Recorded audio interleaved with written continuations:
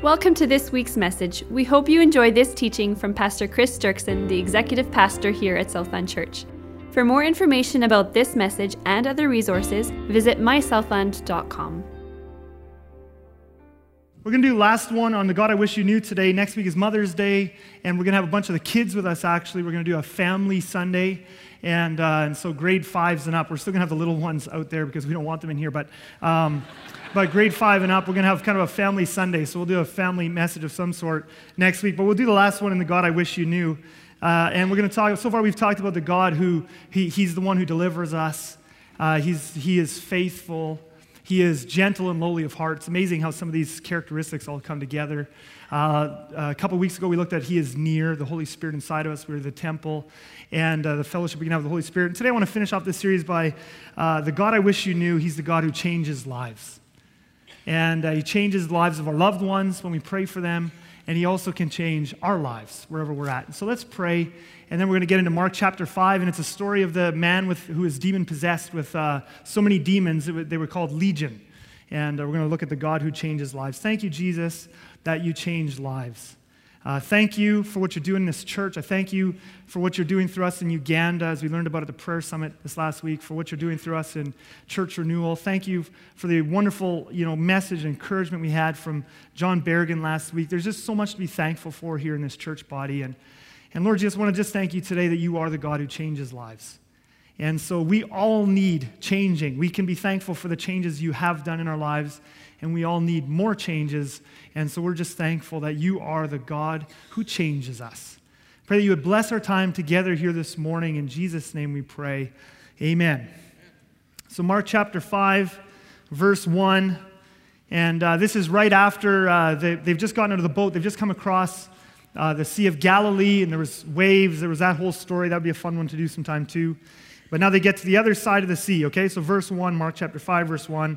They came to the other side of the sea, to the country of the Gerasenes, and when Jesus had stepped out of the boat, immediately there met him out of the tombs a man with an unclean spirit. And that word immediately just grabbed me this week. Immediately, wherever Jesus went,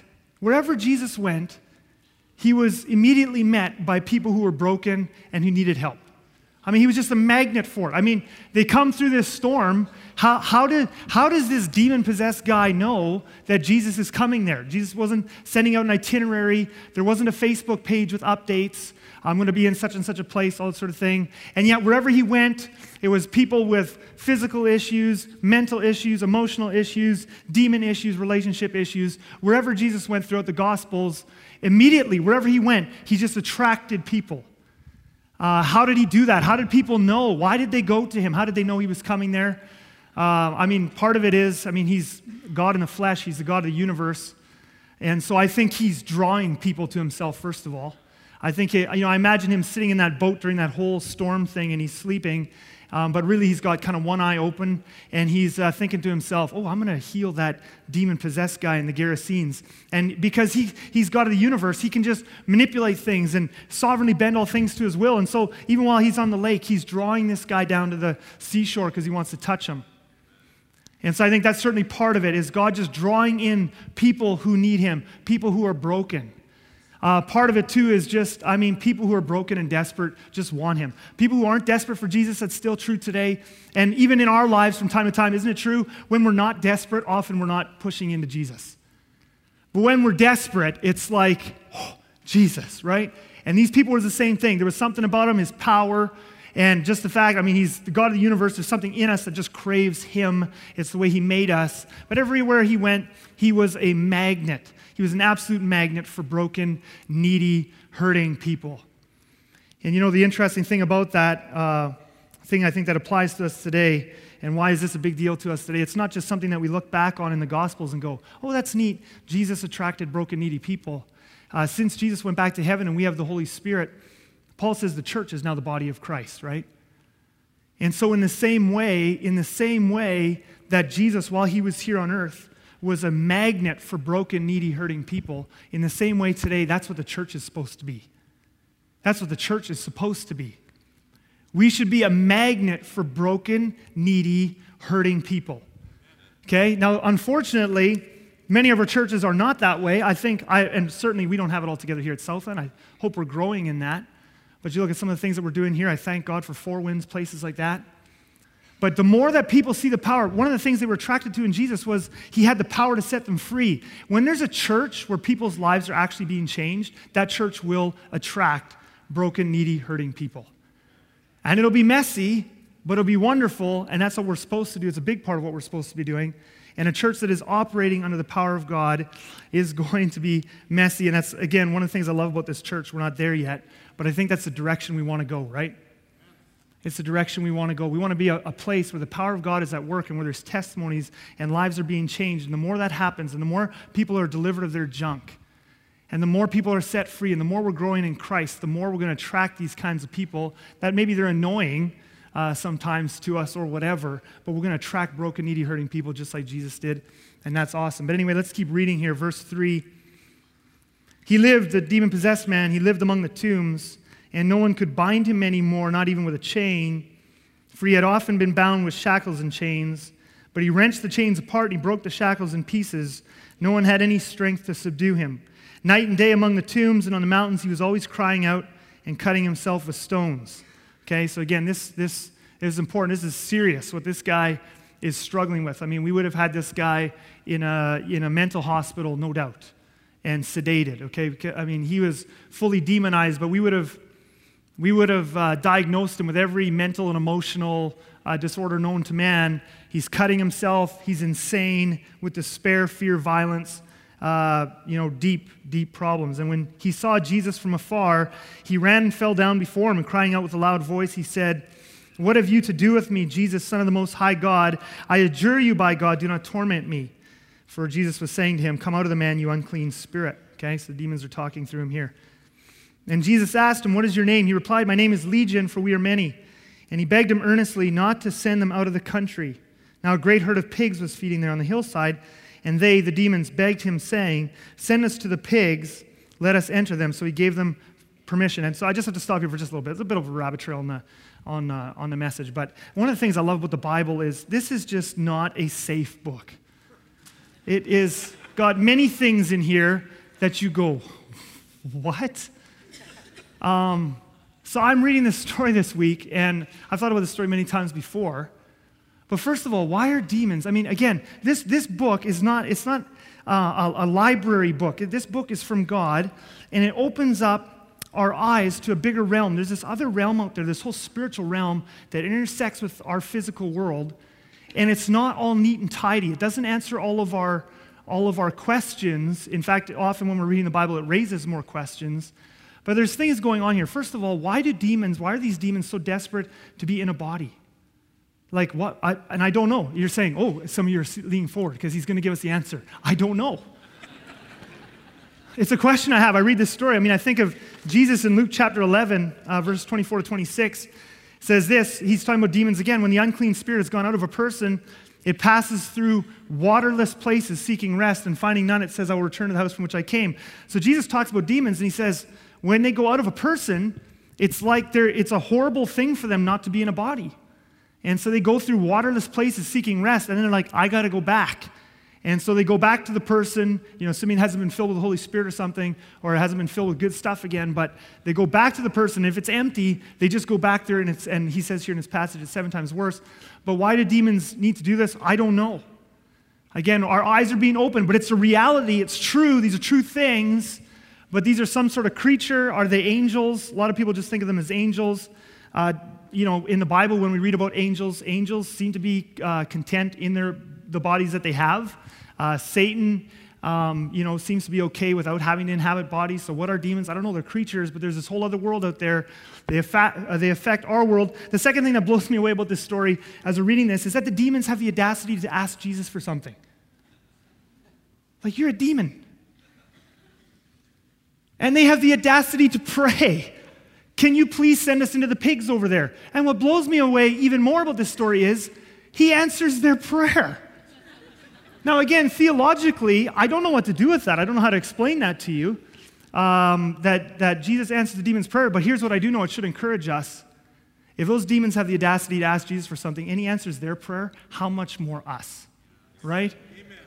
I mean, these demons don't want to be tormented ahead of their time. Ultimately, Jesus is the creator of all things. I just see his mercy here. I mean, these are demons who are going to spend all of eternity in hell forever and ever. And yet Jesus, as the creator of all things, he didn't make things to be bad. Whatever they are, they went bad at some point. And him in his mercy is like, well, I don't need to torment you more than necessary before your time. They ask him a request, and in his mercy as a creator, he answers the request. And I just think to myself, wow, how much more us, his sons and daughters, should we not be going to Jesus about everything? Is that not true? If he has mercy even on demons, how could we dare to not bring all of our stuff to Jesus gladly and with confidence and say, Jesus, I need help. I need help. So there's questions there, but let's keep moving on before the questions drive us crazy. Verse 13, continuing on. And the unclean spirits came out and entered the pigs.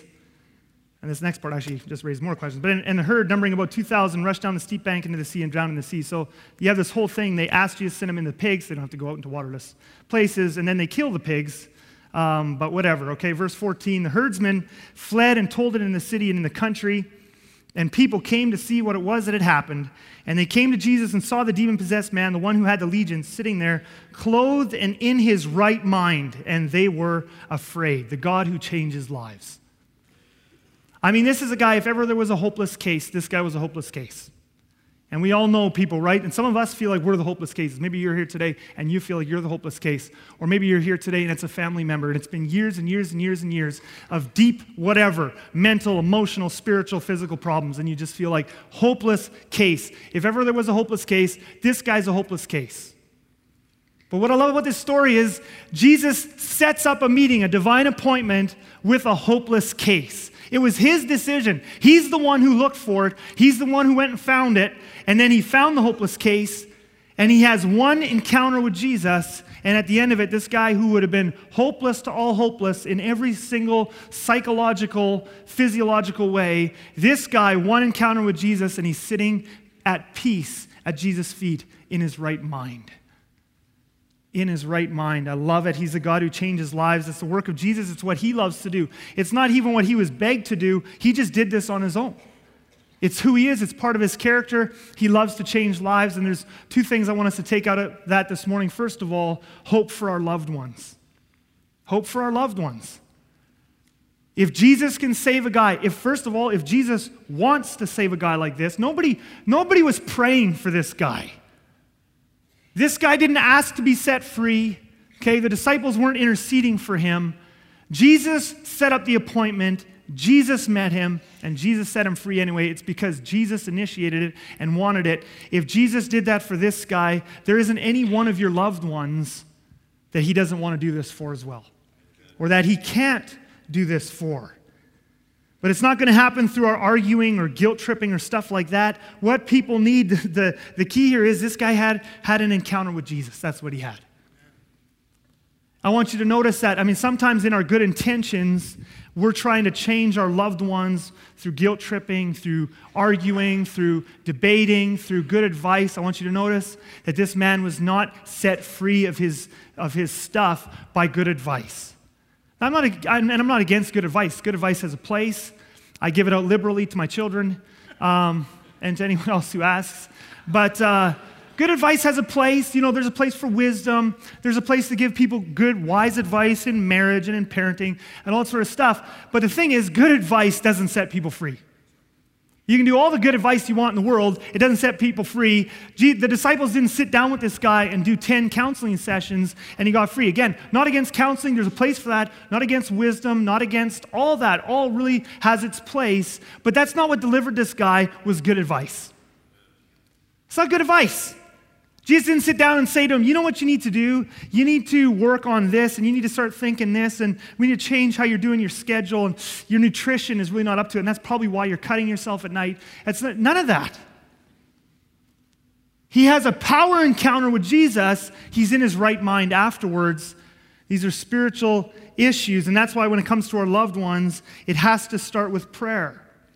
That child, that family member, that cell member, that friend, that coworker, you are not going to be able to talk to them. Yes, you need to talk to them about Jesus. Yes, you need to be a good witness and all those sorts of things and give answers to questions. And I'm not against all that sort of stuff, but you're not going to change their lives by talking to them. You're not going to change their lives by convincing them. You're not going to change their lives by berating them. They need to actually meet with Jesus, which is why it has to start with prayer.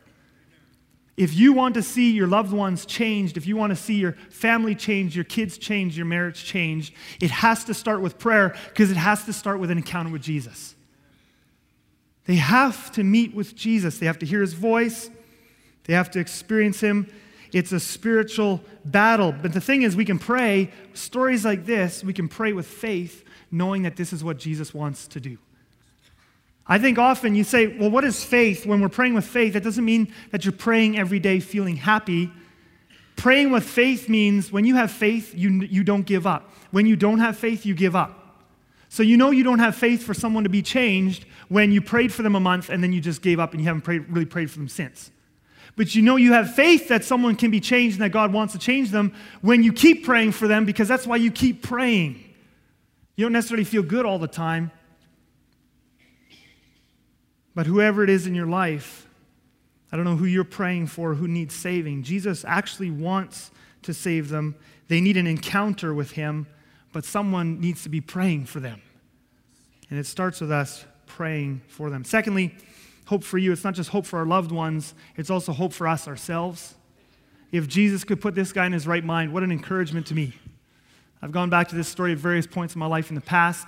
Sometimes we feel like we can't escape our own brains. Isn't that true? Sometimes we feel like we can't escape our own thought patterns. I'll never get out of this way of thinking. I'll never be able to escape this. I'll never be free of this. We have that feeling sometimes. How can I ever change? How can I ever start feeling different? How can I ever start responding different? How can I ever start thinking different? Sometimes we feel despair about our own selves and our thought processes and our brains. And this guy, this is encouragement in Mark 5. Because if Jesus could deliver and change this guy's life and his brain, and this guy was so messed up, he can go to the deepest parts of your brain, to the deepest parts of your heart, the places where those deepest lies and feelings and problems are that make you struggle. Things that you've struggled with all your life for many years, you can't imagine being set free of it. You can't imagine being set free of lust. You can't imagine being set free of that eating disorder. You can't imagine being set free of that attraction or whatever it is that you can't imagine being set free of it because you've had it for years and it goes so deep down. If Jesus can get this guy who for years was running around insane, cutting himself, crying out, couldn't be bound with chains, if he can heal that, he can go to the deepest parts of your brain. He can go to the very deepest parts of who you are, and he can touch those parts, and he can change them. And he can change them. It's amazing. In fact, not only is this what he can do, it is what he wants to do. If we bring Romans 8, verse 29 into this, Romans 8, verse 28 is that very famous verse that he turns all things for good for those who love him. But we often stop before the next verse, which is really actually amazing, awesome as well. Verse 29, the very next verse is this: for those whom he foreknew, okay? So we all have a chance to choose Jesus or not choose Jesus. Every human being on earth has a chance to choose Jesus or not choose Jesus. The amazing thing about Jesus, the God of the universe, is because he knows the future, he knows in advance who's going to say yes and who's going to say no. He lets us freely choose, but he knows in advance who's going to freely choose and who's not. Those he sees in advance, those whom he foreknew, he predestined. He also predestined, like it's set in stone. He saw, you, and you. And he said, I see that person's going to say yes to me. And so I already have predestined. I have a plan for them that because I know in advance that they're going to say yes to me, I'm going to make a plan in advance even before they say yes to me as to how I'm going to do what. Let's go to the next. He also predestined to be conformed to the image of his Son. This is one of those promises that a lot of people just read over and yawn and keep going to the rest of Romans 8, which is an amazing chapter and lots of promises, and God loves us and he'll never leave us or forsake us or let us go. But this promise in 8:29 is amazing. It's incredible. He knew in advance that you would say yes to him, and as a result, he predestined, he guaranteed it. Anybody who's going to walk with him and say yes to him and not be hard to him, he says, I have predestined it, it's set in stone, that I'm going to make them like Jesus. Not like Jesus in the sense that they're a God. Okay, we're not getting new agey here. Not in the sense that he's going to make you so you're God and people worship you and all sorts of stuff. But in your character, he's going to make you Christ-like. He's going to make you Christ-like. And if you are a person who says yes to him and is not resisting him, but has given him a yes, not just once, I asked him into my heart once, but who is throughout your life living your life in a way that you are saying yes to Jesus, that you are following him and submitting to him, then it is set in stone. Anyone who says yes to him and gives him that yes, he is going to turn you into Jesus in your character. Not as a God, don't hear me saying the wrong thing here, but in your character.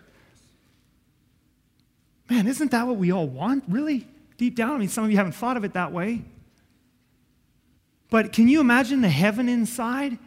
If you could be at peace like Jesus, if you could love God like Jesus, if you could love people like Jesus, if you could have joy like Jesus, if you could be calm in the middle of a storm like Jesus, I mean, that's heaven, to be Christ-like on the inside, to be pure, to be true, to be righteous on the inside. That is incredible. He has predestined that for us. Anybody who said yes to him continues to say yes to him. Now, of course,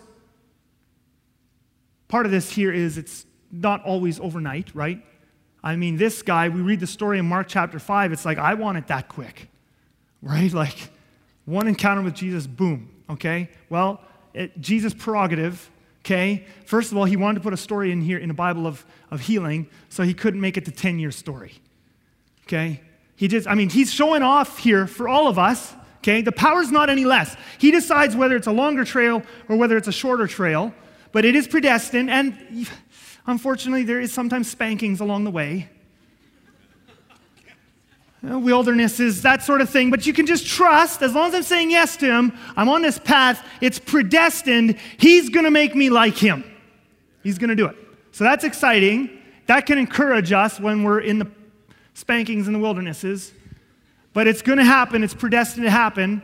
But we can still take comfort from this Mark 5 story. The Mark 5 story does not tell us that everything in your life is always going to be healed instantly in one encounter. Usually, he will do it in relationship over a long period of time. But what the Mark 5 thing is, he just squished it all down into one just to show us what he can do. It's still encouraging. What he did to the demon-possessed guy is what he wants to do in each and every single one of us here. It's just often it's played out over a little bit of a longer time. But if we say yes to him, he will do it.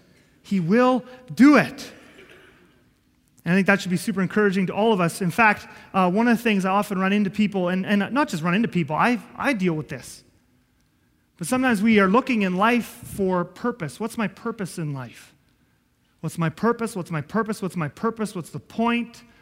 What does God have me here for? And usually when we ask that question, we're looking for something to do.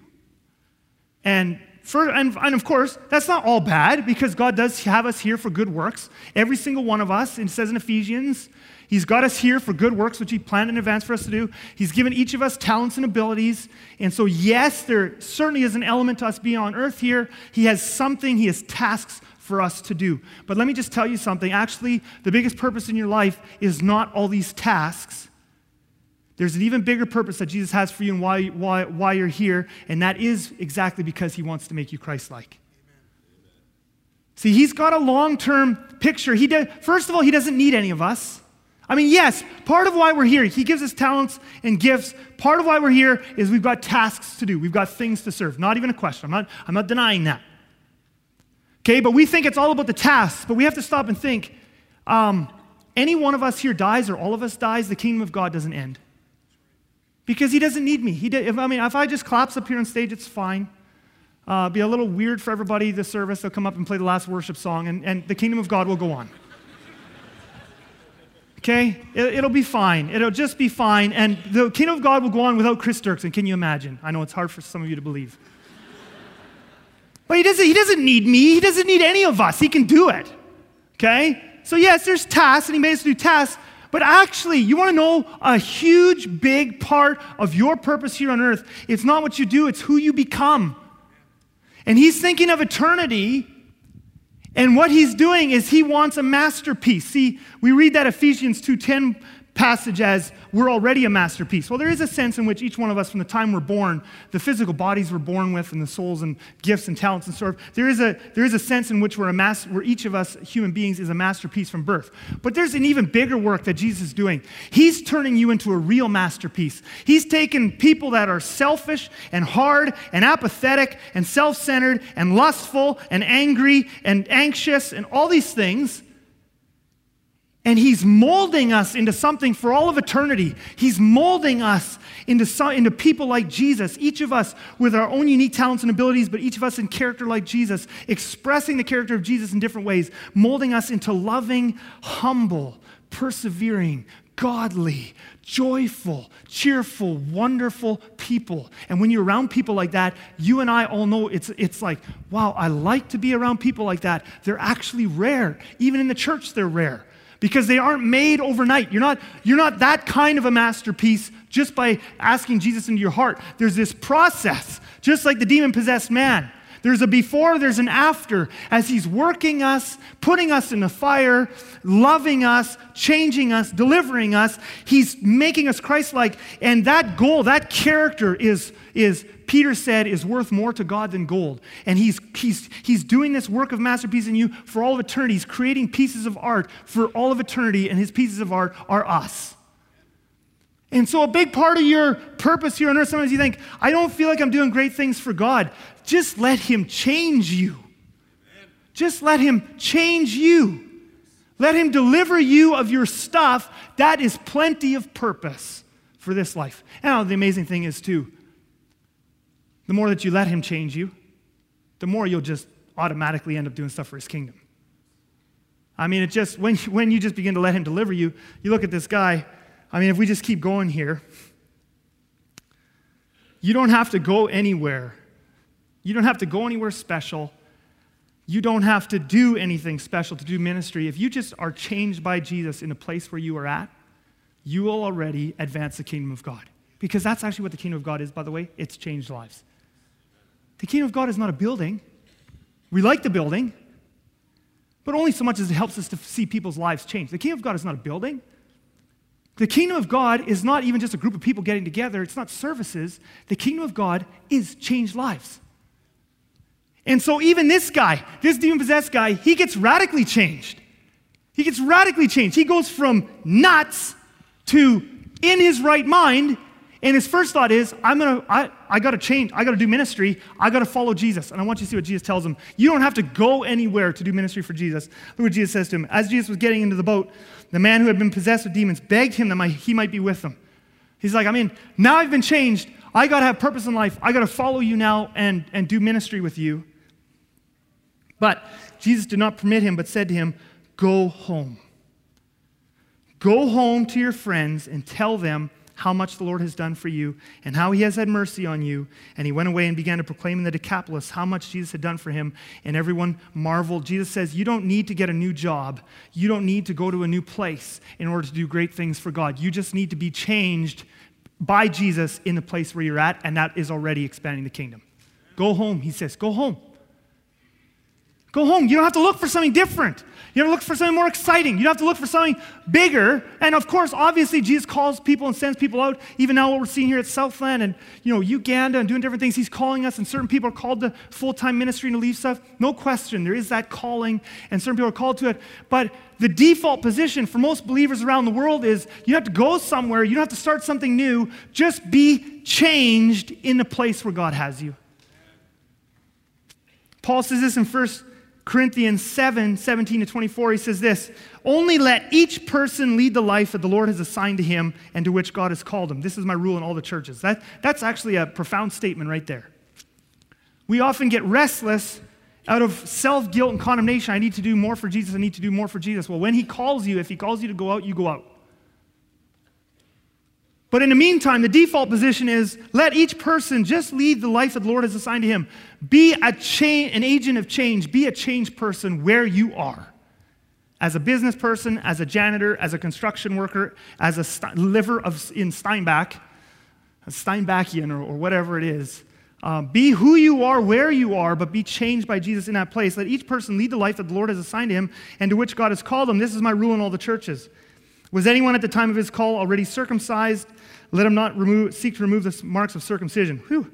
Was anyone at the time of his call uncircumcised? Let him not seek circumcision. Okay, so that's another good one. Verse 20. Each one should remain in the condition in which he was called. Were you a bondservant when called? Do not be concerned about it. So, brothers, in whatever condition each was called, there let him remain with God. Because a big part of your purpose is just let Jesus make you into a masterpiece where you are. Go home. Go home, go into the family that you're in, go into the workplace that you're in, go into the neighborhood that you're already in, and just be changed by Jesus in that place, and he'll expand the kingdom of God there around you and in you. And again, like I said before, the amazing thing is the more we get this, the more ministry happens if we would just become changed people, if we would just get delivered of our bondage, if we would just get delivered as believers and of bitterness and fighting and apathy and selfishness. If we would just get delivered of this stuff and be changed into Christ's likeness and become selfless and hardworking, truth tellers who love people and just want to serve and are humble, if we would just become those people, that is the greatest catalyst for church growth and kingdom expansion and renewal that there is, because the kingdom of God is changed lives. Look what happens with this guy. Verse 14, Jesus changes him. He doesn't have to do anything else. The herdsmen fled and told it in the city and in the country, and people came to see what it was that had happened. That's free advertising, right? I mean, think about this. Jesus knows that he's only going to have a couple hours here in the Gerasenes. He's not going to be there long. He's not even there a full day. So he's got a couple hours. He's going to make, he's going to make as much impact as he possibly can in a couple of hours here in the Gerasenes. So what does he do? Does he preach a message? No. Does he pass out pamphlets and tracts? None of these things are bad. I mean, I'm preaching a message right now. Messages aren't bad. Church services aren't bad. Passing out pamphlets, not bad. But is this what Jesus does? No. Does he hold a worship service? No. Does he hold a crusade? No. He's got a couple hours to make impact on the Gerasenes, and then he's going to be gone, and he's never going to go back. Not in his physical body while he was here on earth.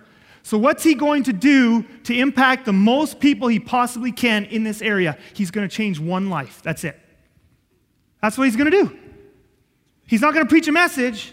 He's not going to lead a worship service. He's not going to pass out pamphlets or hold an apologetics class or whatever. All these things are wonderful. All these things have their place. He's going to change one life. One life. And it's the greatest catalyst for kingdom growth, for expanding the kingdom. Just be changed. And when he's changed, the herdsmen go and they just spread it through the city and the country. You got to come and see this guy's been radically changed. This guy's been radically changed. And they came to Jesus, verse 15, and they came to Jesus, right? One guy. I mean, a changed life is a message that doesn't stop preaching. It's just every time someone meets a person who's changed, their life is preaching a message to everybody around them.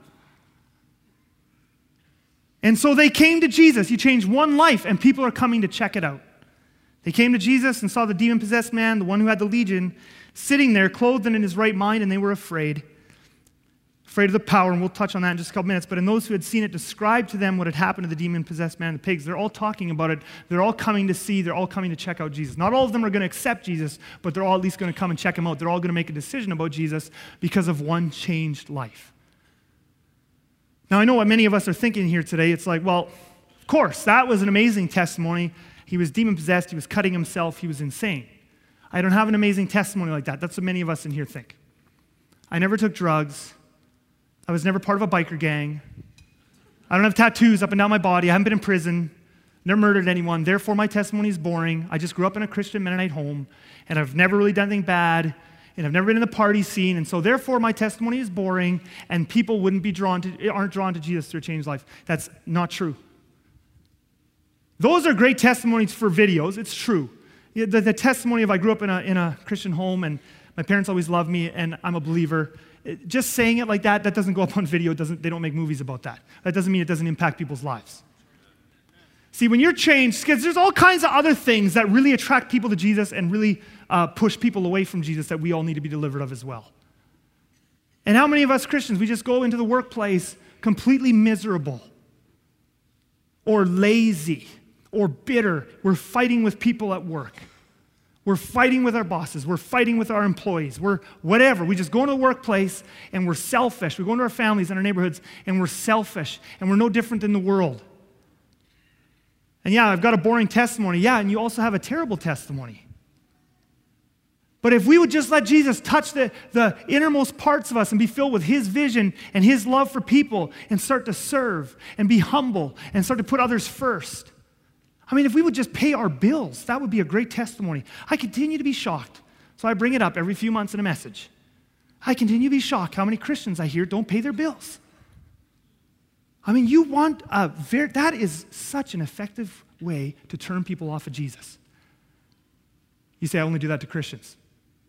That's no better. I mean, that's gross. You don't pay your bills? I mean, it just gets quiet in here, eh? It's like saying the word pornography. You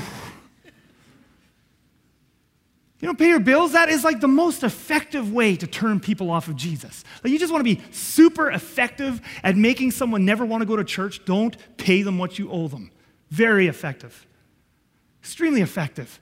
You don't have to be on drugs and be in gangs having a testimony that draws people to Jesus. You just need to be changed by Jesus. Just be changed by Jesus.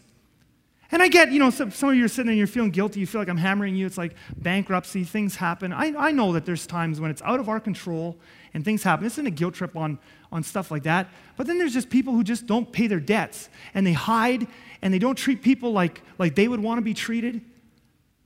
I talked to a guy just recently, a couple weeks ago, and he was talking to me about how when he's had trouble paying his debts, he puts the pleasure stuff away. He puts the vacations on hold. He puts the other stuff on hold, and he prays, and he works until he can pay it off before he starts doing fun stuff again. I thought, that's integrity. That says something about Jesus. Just be changed.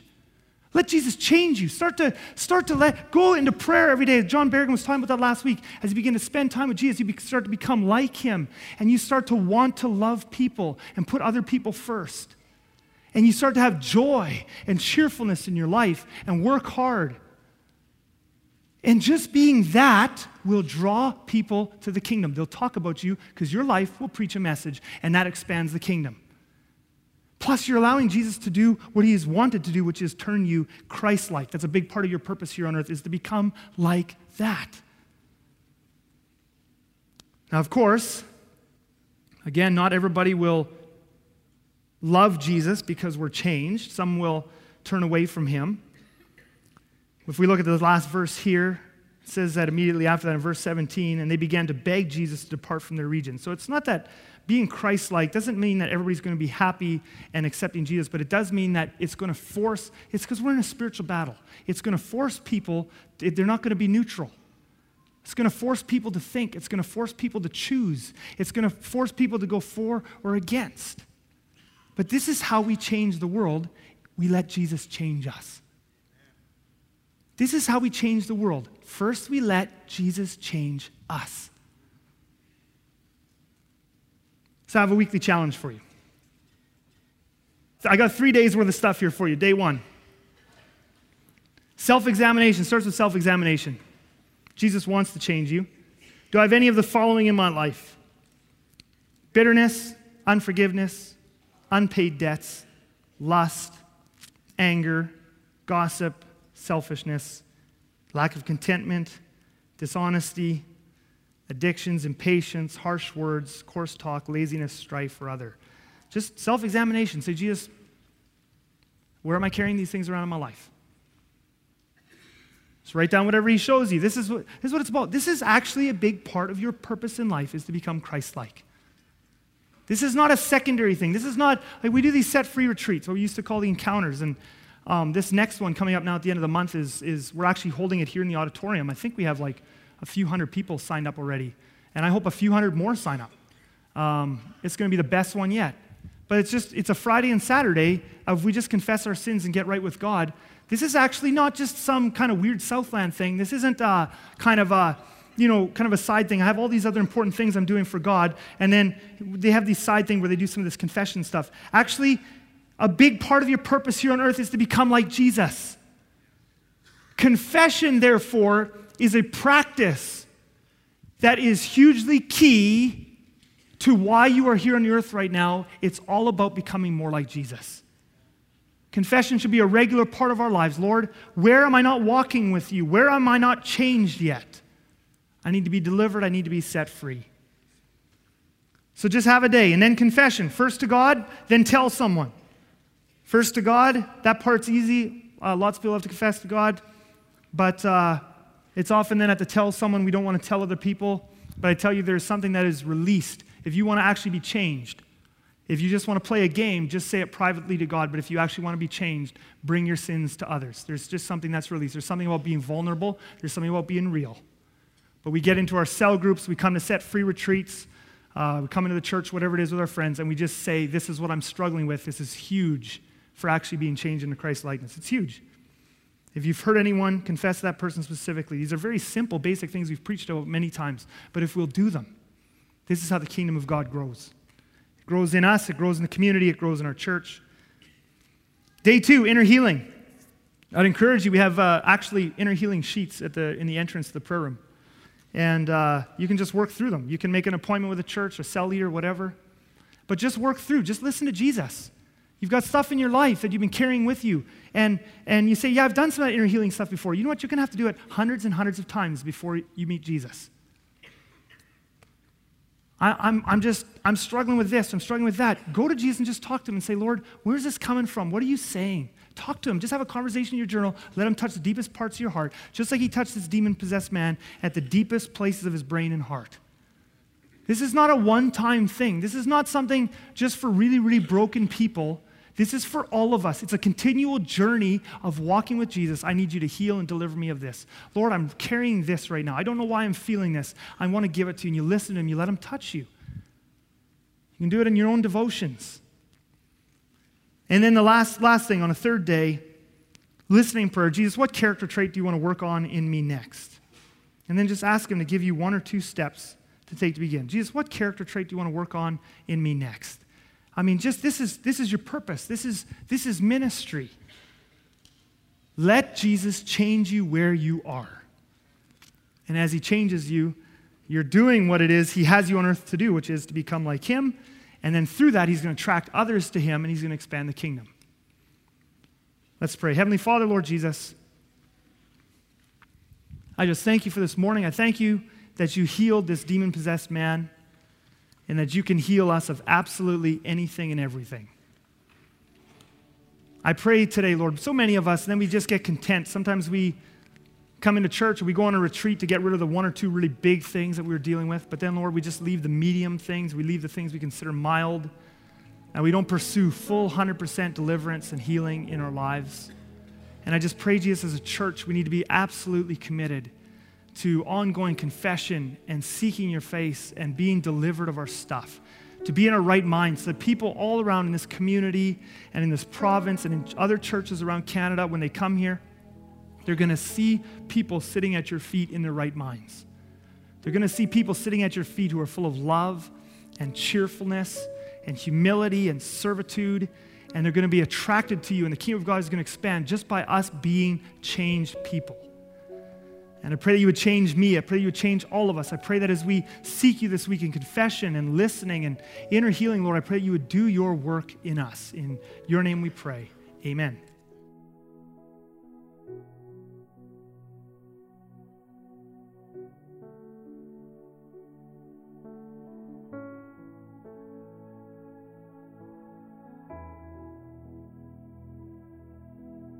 Thank you for listening to this message from Southland Church. For more information or to download this and many other messages, please visit us at mysouthland.com.